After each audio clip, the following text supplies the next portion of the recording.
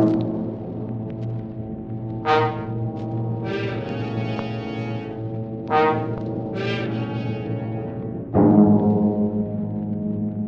you upset with today's headlines? Worried about the high cost of living? Want to get away from it all? CBS offers you Escape.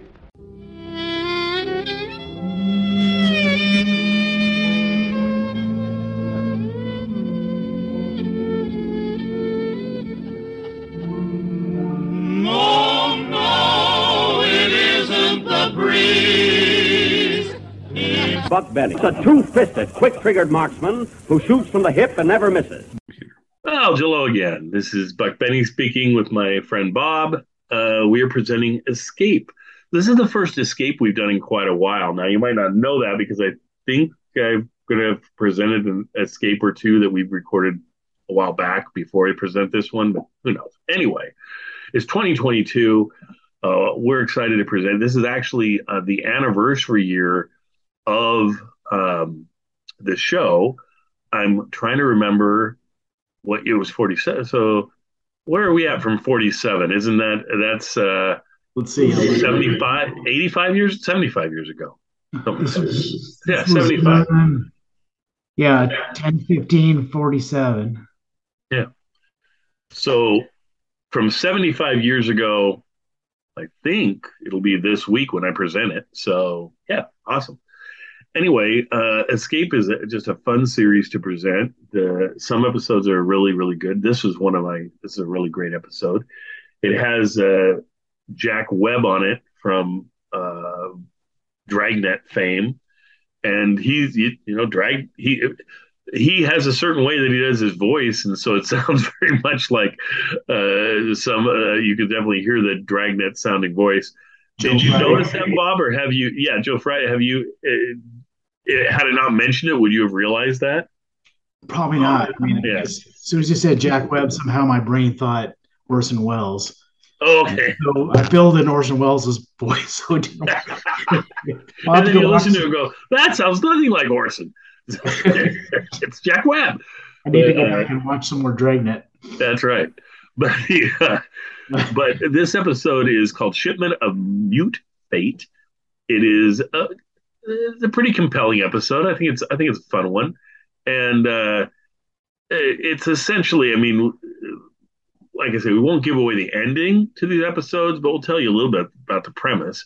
But I tell you what, I'll turn it over to Bob. He'll tell us about the premise of the episode. Bob, you go ahead. So the premise is this guy, one of the Jack Webb's characters, paid a bunch of money to transport a Bushmaster snake back to the U.S., which the captain of the ship really is not too keen on.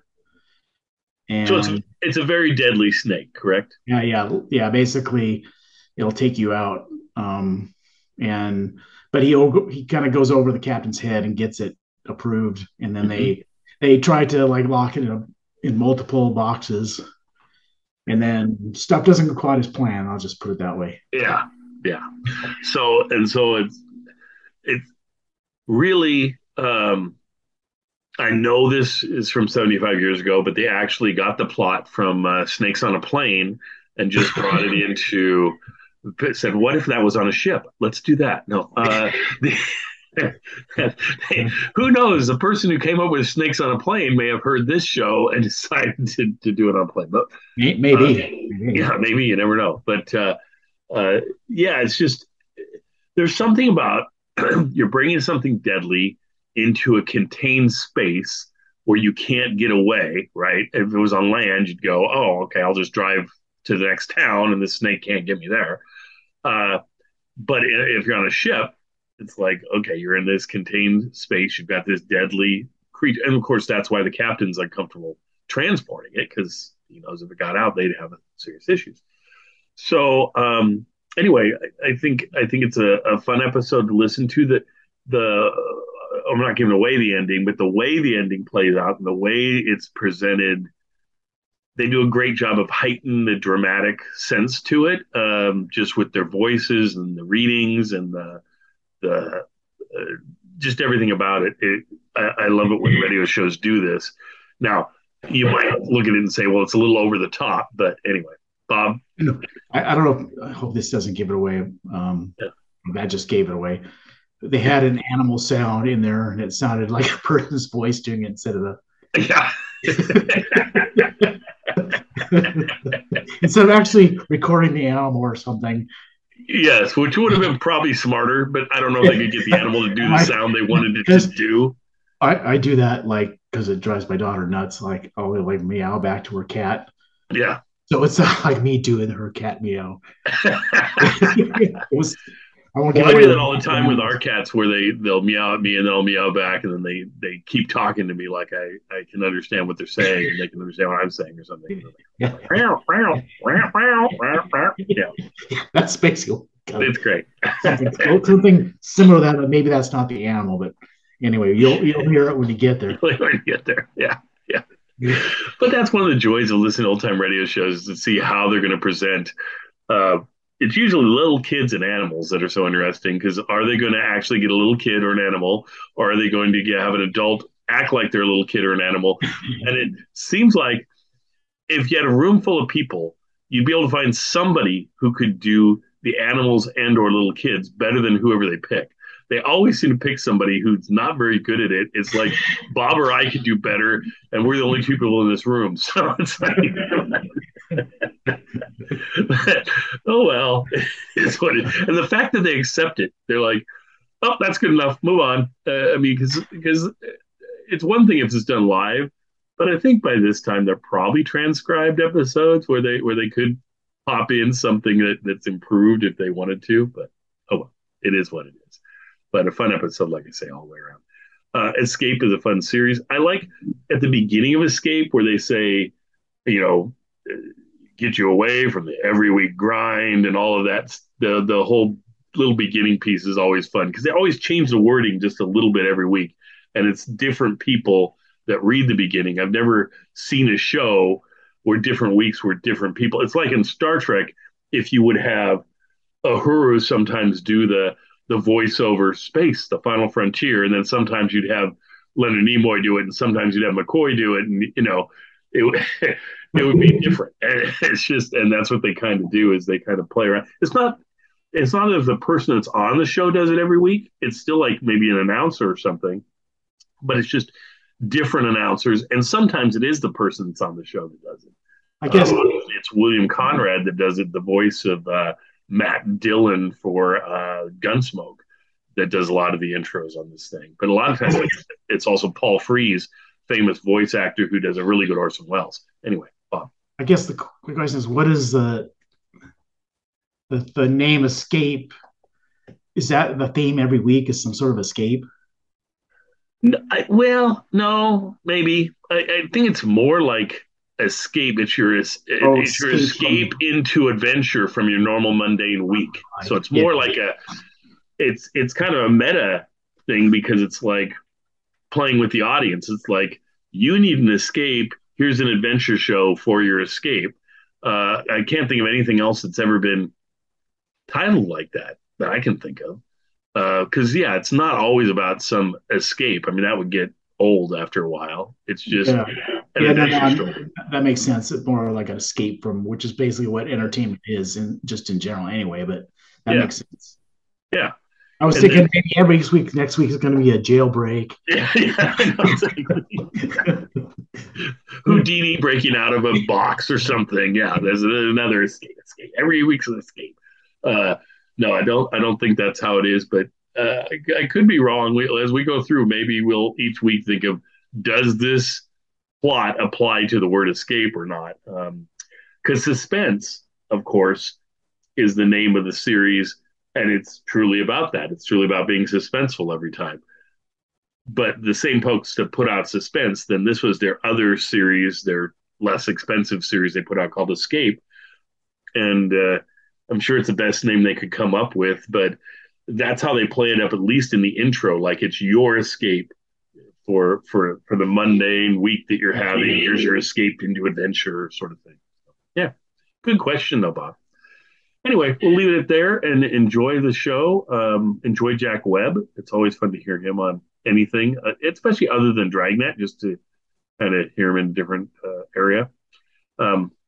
Anything else, Bob? Or are we good? I think we're good. We're good. All right. See you guys next week for another Escape. Yep. Bye.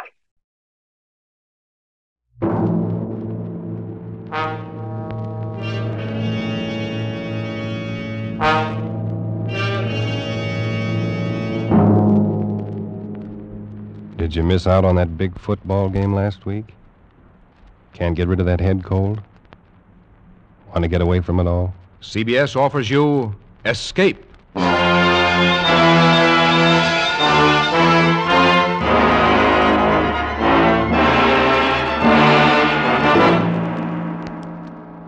You are groping your way slowly through the dark hold of a ship at sea, moving carefully, step by step, searching intently for something you dread to find, because you know that this ship carries a cargo of death. The Columbia Broadcasting System and its affiliated stations presents Escape, produced and directed by William N. Robeson, and carefully plotted to free you from the four walls of today for a half hour of high adventure.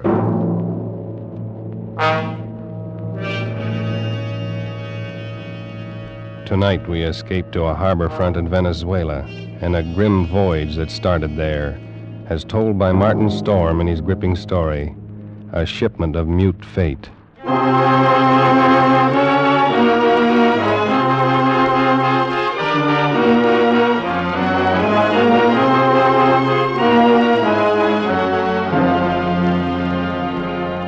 I stopped on the wharf at La Guaira and looked up the gangplank toward the liner Chan Kay, standing quietly there at her moorings. The day was warm under a bright tropic sun, and the harbor beyond the ship lay drowsy and silent. But all at once in the midst of these peaceful surroundings, a cold chill gripped me, and I shivered with sudden dread. Dread of the thing I was doing and was about to do. But too much had happened to turn back now. I'd gone too far to stop. Well, I set the box down on the edge of the wharf, placed it carefully so as to be in plain sight and within gunshot of the captain's bridge. And then I turned and started up the gangplank. I knew what I was going to do, but I couldn't forget that a certain pair of beady eyes were watching every move I made. Eyes that never blinked and never closed, just watched and waited. Oh, I beg your pardon. Why, it's Mr. Warner. Hello, Mother Willis. How's the best-looking stewardess on the Seven Seas? Well, I'm fine, Mr. Warner.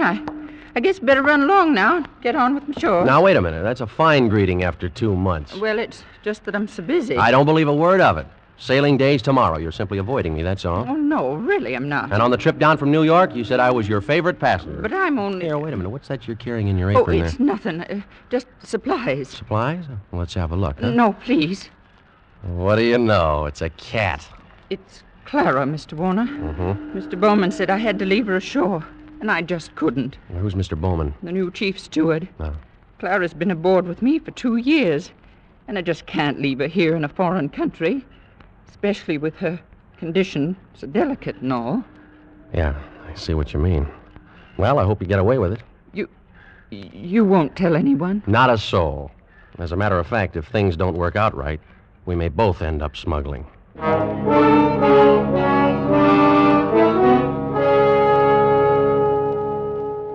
happy to have you on board on the trip down 2 months ago, Christopher. I'm very glad you're coming along with us on the run back to New York. Thanks, Captain Wood. There is one thing, though. I'm having a little trouble with the customs men here, and I wondered if you might... I can't do it, Christopher. I just cabled your father this morning. Told him I'd done it for you if I possibly could. I sent a request from New York, you know. Yeah, I thought he would. I wired him from upriver last week. I hate to refuse, but it's absolutely out of the question. Well, Captain Wood, I'm afraid I don't follow you there. Responsibility to the passenger, son. We'll have women and children aboard. On a liner, the safety of the passengers comes ahead of anything. But with proper precautions. Something might happen. I don't know what, but something might. You've carried worse things. There isn't anything worse. And any skipper afloat will bear me out. Now, Christopher, I simply can't take the chance, and that's final.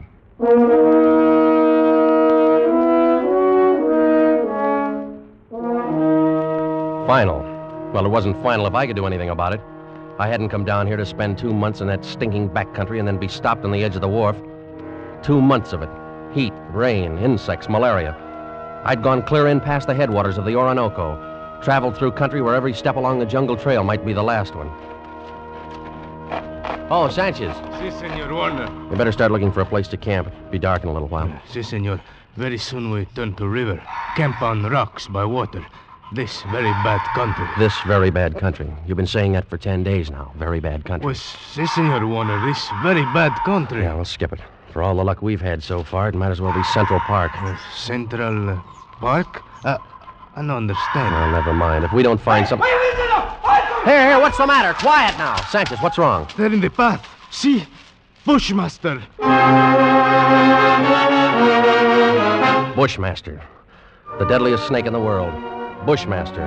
Its Latin name was Lachesis muta. Mute fate. It lay there in the center of the path, a 10-foot length of silent death, coiled loosely in an undulant loop, ready to strike violently at the least movement. Here was the one snake that would go after any animal that walked, or any man. It lay there and watched us, not moving, not afraid, ready for anything. The splotch of its colors stood out like some horrible, gaudy floor mat lying there on the brown background of the jungle, waiting for someone to step on it. Here was what I'd come 2,000 miles for, a Bushmaster. Sanchez! I didn't want that snake killed. He no kill, Senor. He gone. Bushmaster very smart, very quick. Must always see bullet in time to dodge. Well, anyway, he's gone, and the only one we've seen in 5 weeks. Oh, we find other. This very bad country. Well, lay off that gun the next time. Don't shoot, you understand? Why you say no shoot? You want Bushmaster? Sure, but I want it alive. Hombre sacristo. Senor Warner, you tell me you want Bushmaster, but you no say alive. You're getting $200 for it. For dead man, what is $200? Tomorrow we go back to Caracas. I'll make it 500, Sanchez. I catch water snake, rattlesnake, any other kind. But I no catch Bushmaster. Sanchez, I'll give you $1,000. We go back to Caracas. Well, it cost me 1,500 American dollars. But 3 days later, Sanchez brought me the snake in a rubber bag. He was shaking so hard, I thought for a moment the thing had struck him. One thing you make sure, Senor Warner. Not turn him loose in Venezuela. Because he know I the one who catch him. And he know where I live. All right, Sanchez, I'll keep an eye on him. También he know you pay me to catch him. All the time he watch and wait. You no forget that, Senor Warner. Because he no forget. Not ever.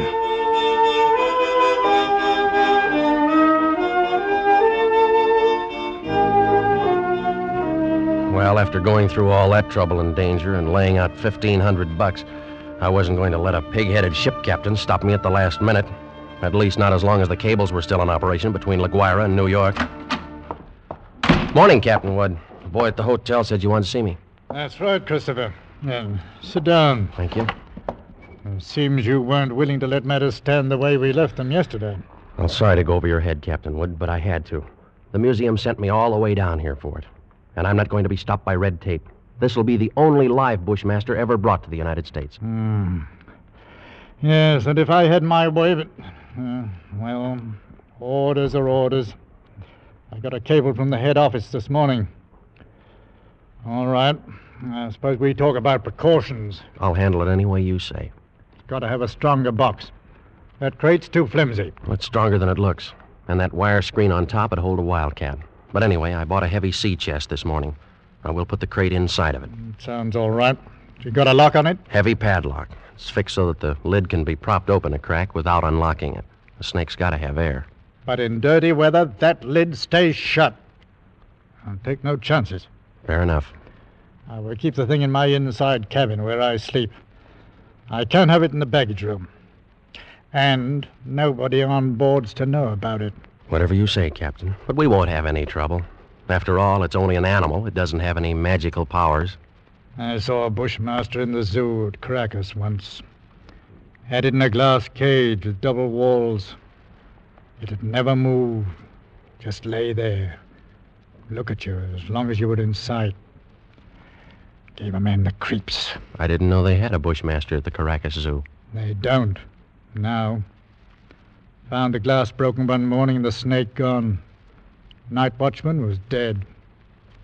They never found out what happened. Well, the watchman must have broken the glass by accident some way. The way they figured it, the glass was broken from the inside. Well, we sail in 4 hours.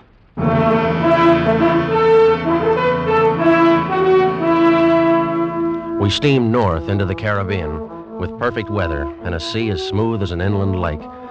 The barometer dropped a little on the 3rd day, but cleared up overnight and left nothing worse than a heavy swell. But in spite of the calm seas and the pleasant weather, I found myself feeling more and more often an ominous foreboding. I was developing an almost unnatural fear of that snake. Well, I stayed clear of the passengers pretty much. Got the habit of dropping into Captain Wood's quarters several times a day. He kept the heavy box underneath his berth. I'd approach it quietly and shine my flashlight through the open crack. Never once could I catch that 12-foot devil asleep, or even excited. He'd be lying there, half-coiled, his head raised a little, staring out of those beady black eyes, waiting. He'd still be like that when I'd turn away to leave. Maybe that's what bothered me, that horrible and constant watchful waiting. What in the name of heaven was he waiting for? Well, hello there, Mr. Warner. Oh, how are you, Mother Willis? Aye, but you and the captain spend an awful lot of time around this cabin. I'm beginning to think the two of you must have some guilty secret. Oh, no, nothing like that, Mother Willis. I don't know about Captain Wood, but I certainly don't have any guilty secret.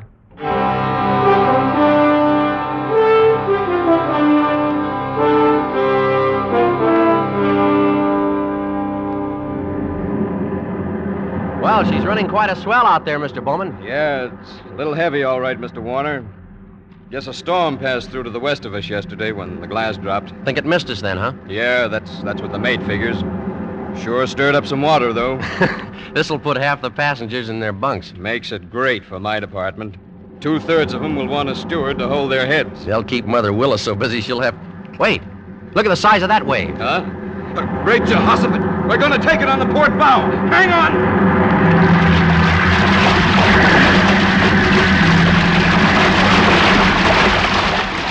Well, that was a freak if there ever was one. Not another wave in sight. You see 'em like that sometimes, even in a calm sea. Well, I gotta get below, Mr. Warner. That water probably did some damage on the officer's deck. Yeah, I suppose it...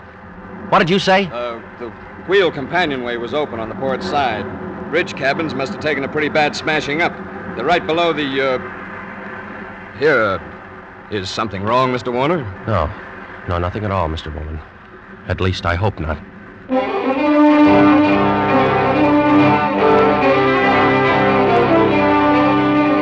I looked first for Captain Wood and couldn't find him. Of course, I knew it was only 1 chance in 1,000, but the chances against that freak wave were 1 in 1,000, too. Well, I couldn't waste any more time, so I stumbled down the companionway and along the passage to the captain's cabin. Oh, come on in, Mr. Warner. Mother Willis. My, isn't this cabin a mess? Trying to get some of these things out to dry. Yeah, well, I just wanted to check. Where's that box that was under the captain's bunk? Threw it out on that.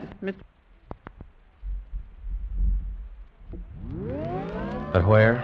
We didn't know. It was nearly dark when we met together again in the chart room. I don't get the thing There's no other way around it. We've risked all the time we can.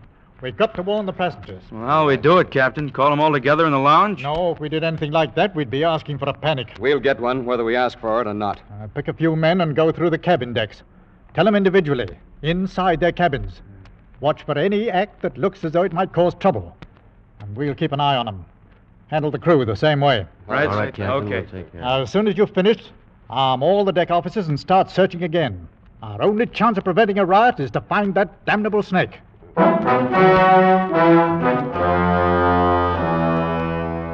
The slow nightmare that followed grew worse by the hour. None of us slept. All the ship's officers not on duty kept on with that endless search. Passengers locked themselves in their cabins or huddled together in the lounges, knowing all the time that no spot on board could be called safe. Fear was a heavy fog in the lungs of all of us, and every light on the vessel burned throughout the night. Morning came and brought no relief. Terror and tension mounted by the hour. There now, Mrs. Crane, stop getting yourself all worked up and go back to your cabin. The horrid thing's probably crawled overboard anyway. You're just saying that. You're paid to say it. You don't know. Nobody does. Now, everything's going to be all right. Oh, if you could only do something. If all of us could only get off the ship. They could fumigate it. Yes, that's what we've got to do. We've got to get off the ship. Now, wait. Mr. Bowman. Mr. Bowman, she's going to jump. No, you don't, lady. Let me go. Let me go. Nice work. Let me go. Nice work, Mr. Bowman. Get her down to her cabin. Whatever you do, don't turn her loose.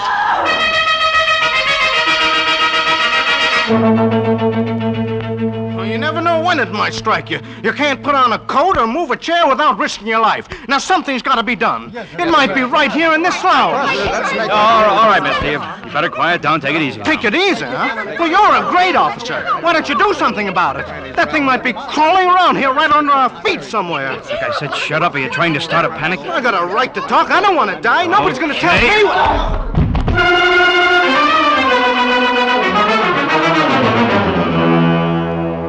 The second night passed, and morning came around again. A gray and rainy day, just as grim and tense, dragged past, and the night came down again. Third night of the terror. Again, every light burned, and the whole ship seethed in the throes of incipient panic. Faced by a horror they'd never met on the sea before, crew and officers alike were on the verge of revolt. Passengers sat huddled in a trance-like stupor, ready to scream at the slightest unknown sound. At 7 bells, I made my way forward to the chart room and found Captain Wood bent over a desk. Hello, Christopher. Come on in. Sit down. Well, it's got to be somewhere, Captain Wood. It's got to be. I don't know. You could search this ship for 6 months and never touch all the places aboard. We can only hold out for 2 more days. We'll be in. What's the Home Office say? Oh, here's the latest wireless from them. Keep quiet and keep coming. What else can we do? How is it on the decks? Pretty bad. Anything could happen. Yeah, that's why I took the guns away from the men. 1 pistol shot and we'd have a riot on our hands. Oh, the whole thing's my fault, Captain Wood. That's what I can't forget. Oh, take it easy, lad. There was only some way I could pay for it myself, alone. No, I know how you feel, but it's no more your fault than mine or the man who asked you to bring the snake back alive. Nobody planned this. You'd better try and get a little sleep. Sleep? Mr. Bowman made some coffee down in the steward's galley a while ago. You better go down and get yourself a cup. And then rest up for a couple of hours. Rest? I can't rest. Christopher, it's no good going. What are you going to do? You can't help anything if you stumble through a hatch half asleep and break your neck. Go on and get some coffee. One way or another, we've got to hold out for 2 more days.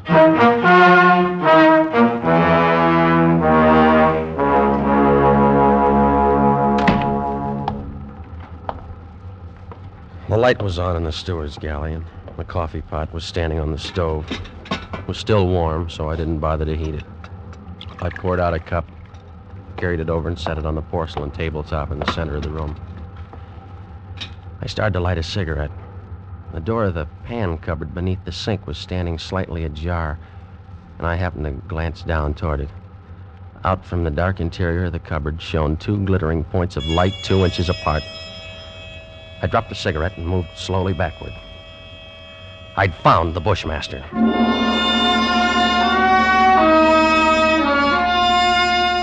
As I moved, the snake slid out of the cupboard in a single sinuous glide and drew back into a loose coil on the galley floor, never taking his eyes off me. I moved slowly back, waiting any moment for that deadly slithering strike. How had he known it was me? He'd stayed quiet when Bowman was here. How did he know to pick the first time in 3 days when I didn't have a gun? Well, my hands touched the wall behind me and I stopped. Only then I realized in terror what I'd done. The call button and the door were on the far side of the room. I'd backed into a dead end. I stared at the snake in fascination, expecting any moment the ripping slash of those poison fangs. The horrid coils tightened a little, and then were still again. 10 million years of evolution to produce this moment. Homo sapiens versus Lachesis muta. Man against mute fate, and all the odds were on fate. I knew then that I was going to die. I could feel the sweat run down between the painted wall and the palms of my hands pressed against it. My skin crawled and twitched, and the pit of my stomach was as cold as ice. There was no sound but the rush of blood in my ears.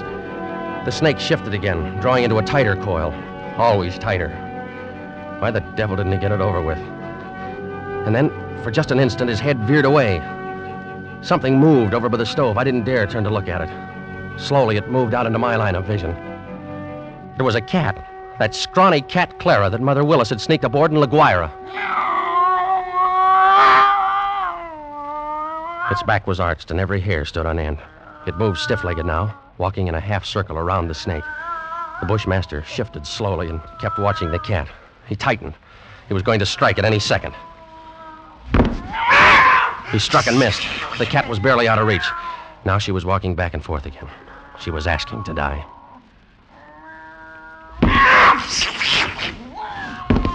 Missed again, by a fraction of an inch. He was striking now without even going to a full coil.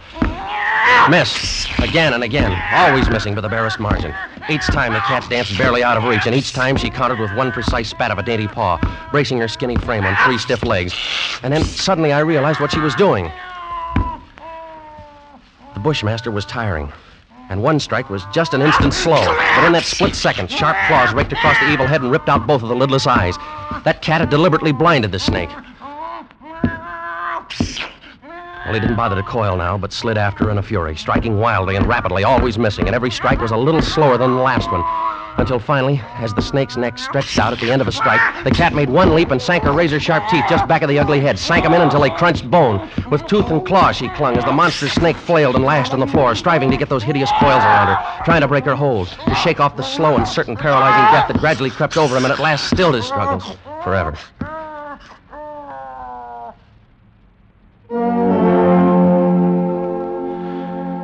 I took a deep breath. The first in minutes.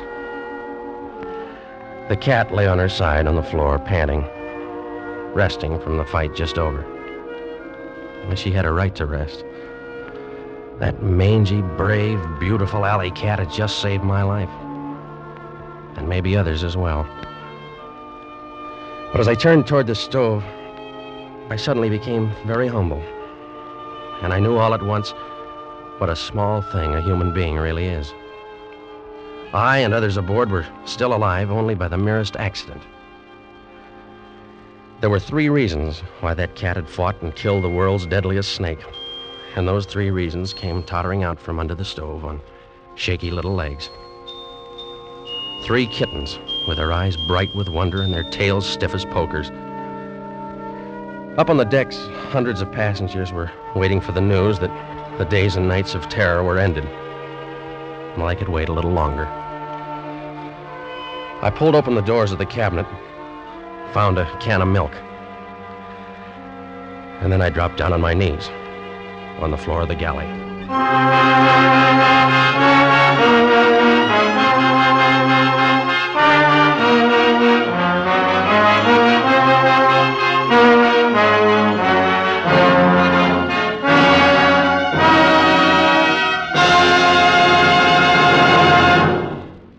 Escape is produced and directed by William N. Robeson, and tonight brought you A Shipment of Mute Fate by Martin Storm, adapted for radio by Les Crutchfield, with Jack Webb as Chris Warner, Raymond Lawrence as Captain Wood, and D.J. Thompson as Mother Willis. The special musical score was conceived and conducted by Cy Feuer.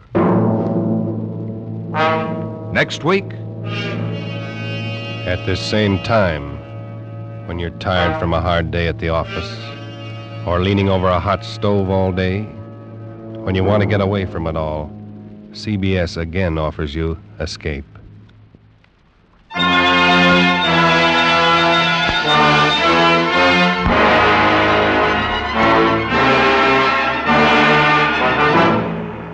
good night then until this same time next week when CBS again brings you Escape. This is CBS, the Columbia Broadcasting System.